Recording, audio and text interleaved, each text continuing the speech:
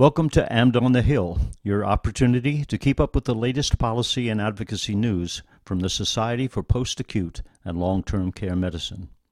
AMD on the Hill is produced in association with AMD on the Go and available on the same podcast channel. Support for this podcast is brought to you by U.S. Post-Acute Care. And now here is your host for AMD on the Hill, Alex Bardock.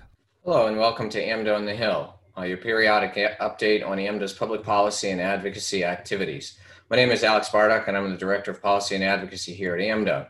As usual, I just want to take some time to update you on what's been going on with AMDA's advocacy activities over the last several weeks.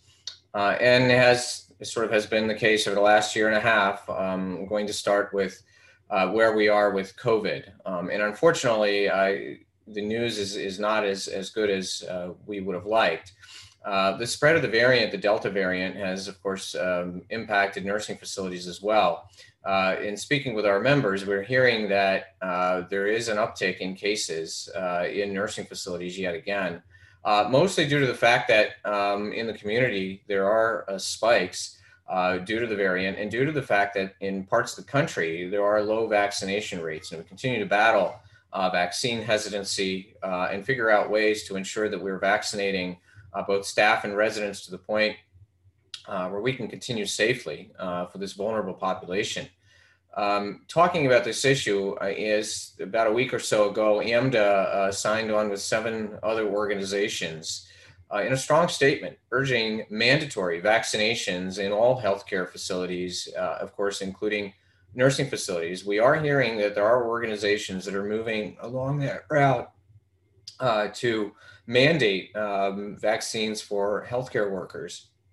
Of course, this is not an easy issue to solve, but we believe that it is of utmost importance to continue vaccination and to increase vaccination rates so that we don't see a return to what we saw in the fall or even a year ago.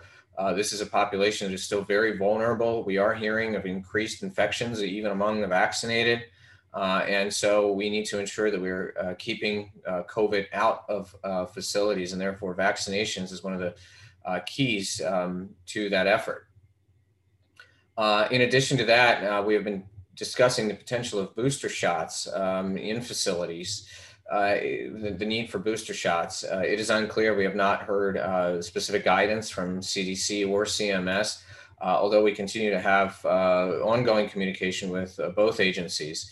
But we expect that we will hear something around this issue, especially as the number of variants and the impact of variants continues to grow. So this is an issue, as we mentioned before, that is unfortunately not going away, and especially in nursing facilities, we continue to be vigilant about what all of this means and how we move forward. I think that is the biggest news. If you want to access the statement, it is available on our COVID page and on our website. I strongly urge you to look at that and think about what that means in your organizations in terms of mandatory vaccinations. I think that is sort of the highlight for COVID right now, and hopefully we'll continue to get better. I want to highlight a couple other areas of importance that have happened over the last several weeks, one of which is the release of the annual physician fee schedule. This is the regulation that essentially provides payment updates for physician services in various healthcare settings, of course, including nursing home services, and sets other policies in place, such as the quality payment program, telehealth, and many, many other areas. To begin on the payment side of things, if you recall a year ago, to provide context, a year ago, nursing facility services were slated to be cut about 10% or so due to the changes in conversion factor, due to increases in office-based codes and another code that was proposed by CMS. AMDA's strong advocacy with its help of its members helped eliminate that cut by legislation at the end of last year in December, which provided a 3.75% increase of money into the physician fee schedule. That money was available for 1 year. And of course, now in this physician fee schedule, it is scheduled to run out. which essentially means that, again, we are facing a cut in the conversion factor, which means that at the end of the day, nursing home services are slated to be cut for calendar year 2022 about 3 to 5%, depending on the code. That's, in real dollars, that's, a couple of dollars per code. But obviously, any decrease is something we are not happy about. And we will be talking to Congress and working with our physician organization partners to address the issue. I will tell you that we continue to address the changes in evaluation and management services, including nursing homes. And we anticipate that there will be more changes to come, hopefully positive changes next year. But in the meantime, we will be tackling this issue head on as we did a year ago. We may be calling on all of you to help us contact your members and address this issue legislatively. And other updates on telehealth. CMS in its press release talked a lot about extending flexibilities that it has provided through these waivers over the last year and a half into 2023 to sort of, assess how well we're doing with this expansion in telehealth. I want to note that extension to 2023 does not apply to all codes. And so if you dig a little bit deeper into the physician fee schedule, I want to make a couple of things a little bit more clear. For the nursing home codes, the initial visits 99304, 99306, in this rule are proposed not to be added to the telehealth list. What that means is that once the public health emergency is over, you will not be able to bill initial visits via telehealth. So for nursing homes. So again, the fact that they're extending other flexibilities does not mean that they are for nursing homes. In addition, for the subsequent care codes, if you recall, a year ago, CMS proposed and finalized a policy to limit the use of subsequent care codes via telehealth to once every 14 days. That, again, does not change in this rule. Once the public health emergency is over, you will be limited to billing the subsequent care codes once every 14 days. Speaking of the public health emergency, because your natural question would be, well, when is it going to be over? It actually was just extended for another 90 days. I believe it was scheduled to run out on July 18th, and it was extended for another 90 days. This administration has signaled that it anticipates that the public health emergency will last through the end of the year at least. And as we talked about with the variants and the spikes around the country, we don't anticipate that to change. I do anticipate that it will last to the end of the year. So that means at least until this public health emergency is over, you can bill telehealth codes as often as you'd like, and the flexibilities remain in place. But again, once it is over, and I'm sure there will be an announcement, there are some codes will be limited in the way that you bill telehealth. It's an issue we've been trying to address both administratively on Capitol Hill. We have legislation that will actually provide separate payment for telehealth services in more of a demonstration fashion.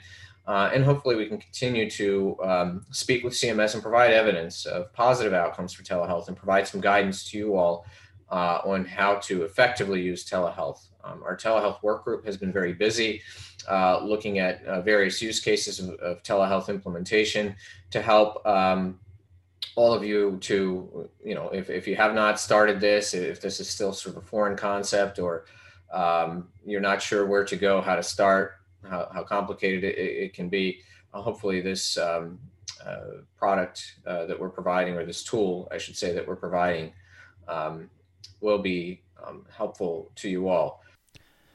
And now a word from our sponsor, from U.S. Post-Acute Care. And now a word from our sponsor, from U.S. Post-Acute Care. And now a word from our sponsor, U.S. Post-Acute Care. Let's talk for a minute about goals of care conversations. Now more than ever, post-acute clinicians should initiate these discussions with their patients. At US Post-Acute Care, our clinical team is committed to regular goals of care conversations with each seriously ill patient. We help our patients to think through their goals and express what's most important to them. Now we can develop a care plan that aligns with their goals and their values. Using a technique first developed by Ariadne Labs, these structured conversations have shown meaningful improvements in the quality, cost, and effectiveness of care. Our Chief Medical Officer, Dr. Kevin Henning, is highly committed to making the Goals of Care conversation a foundation of effective care for our clinical team. At US Post-Acute Care, that's what we think. Now we'd like to know what you think. You can reach us at uspostacutecare.com or on LinkedIn, and Dr. Henning will be happy to respond. Thanks for listening. There are other changes in the proposed physician fee schedule. The quality payment program under MACRA continues to move forward. CMS is proposing some wholesale changes down the road. They are moving toward what they're calling value pathways, which are going to be a little bit different way of reporting than what you're used to. However, that may not happen for quite some time. They are proposing a few of these value pathways over the next couple of years. But, sort of the traditional way of the categories, and if you're used to the MIPS program, still remains in place. However, they are planning to sunset that by 2027. We are hoping, in the same vein on MACRA, that by that point, we would have had developed some form of an alternative payment model. And that is a conversation that we continue to have about the availability of alternative payment models for physicians practicing in post-acute and long-term care settings. We have mentioned to CMS and Center for Medicare Innovation that there are opportunities for those working in post-acute care to participate meaningfully in these alternative payment models. And that is an issue that we need to address. And I think that would help with complying with a lot of the MACRA provisions, and perhaps not even reporting to MIPS, but actually providing some meaningful services and being able to gain share in savings and do some of the things that are available in the flexibilities of an alternative payment model rather than MIPS. But if you're confused by all of that, we do have a practice group network that discusses all of those issues. And just so you know, AMDA is at the table, and we continue to comment on that. And I'm happy to, as always, to answer any questions around that. Moving away from the fee schedule, I want to highlight a couple of initiatives that AMDA has started that I think would be valuable for you all to know and to look at for more information. One is the Drive to Deprescribe. This is an initiative that was begun about a month or so ago in conversations with many members and our chief medical officers and pharmacists and so on and so forth. This is a longstanding issue around polypharmacy and appropriate prescribing of medications and overuse of medications in the post-acute and long-term care setting. We know that a long-term care patient is on average on 12 medications, and it's unclear which are necessary and which are not. And so the Drive to Deprescribe is really taking a hard look at how to evaluate, how to essentially deprescribe, as talked about, but how to appropriately prescribe and take away what is not necessary. There are webinars. They are sort of themed. But I urge you to go to our website, paltc.org. We have a lot of information, and we've had several meetings already that have brought nearly 300 folks on board. And so if you're not familiar with that initiative quite yet, please familiarize yourself, and again, happy to answer any questions. The other initiative I want you to know about is something we're calling Healing Together, and that is sort of the impact of COVID that has been felt by direct care workforce, medical directors, anybody in the field.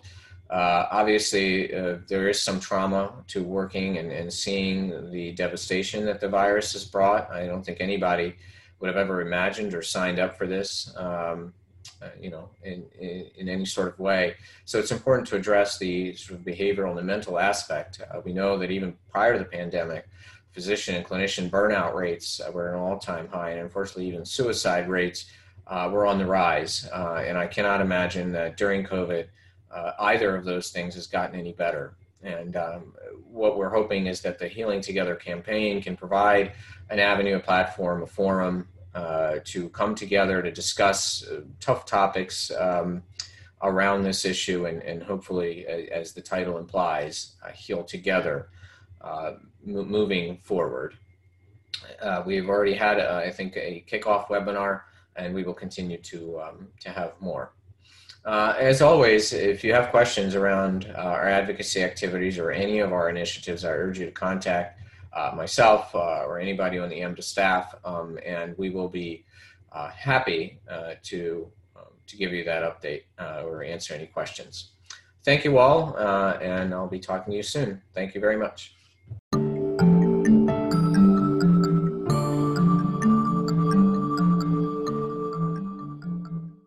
References from this podcast can be found at paltc.org/policy.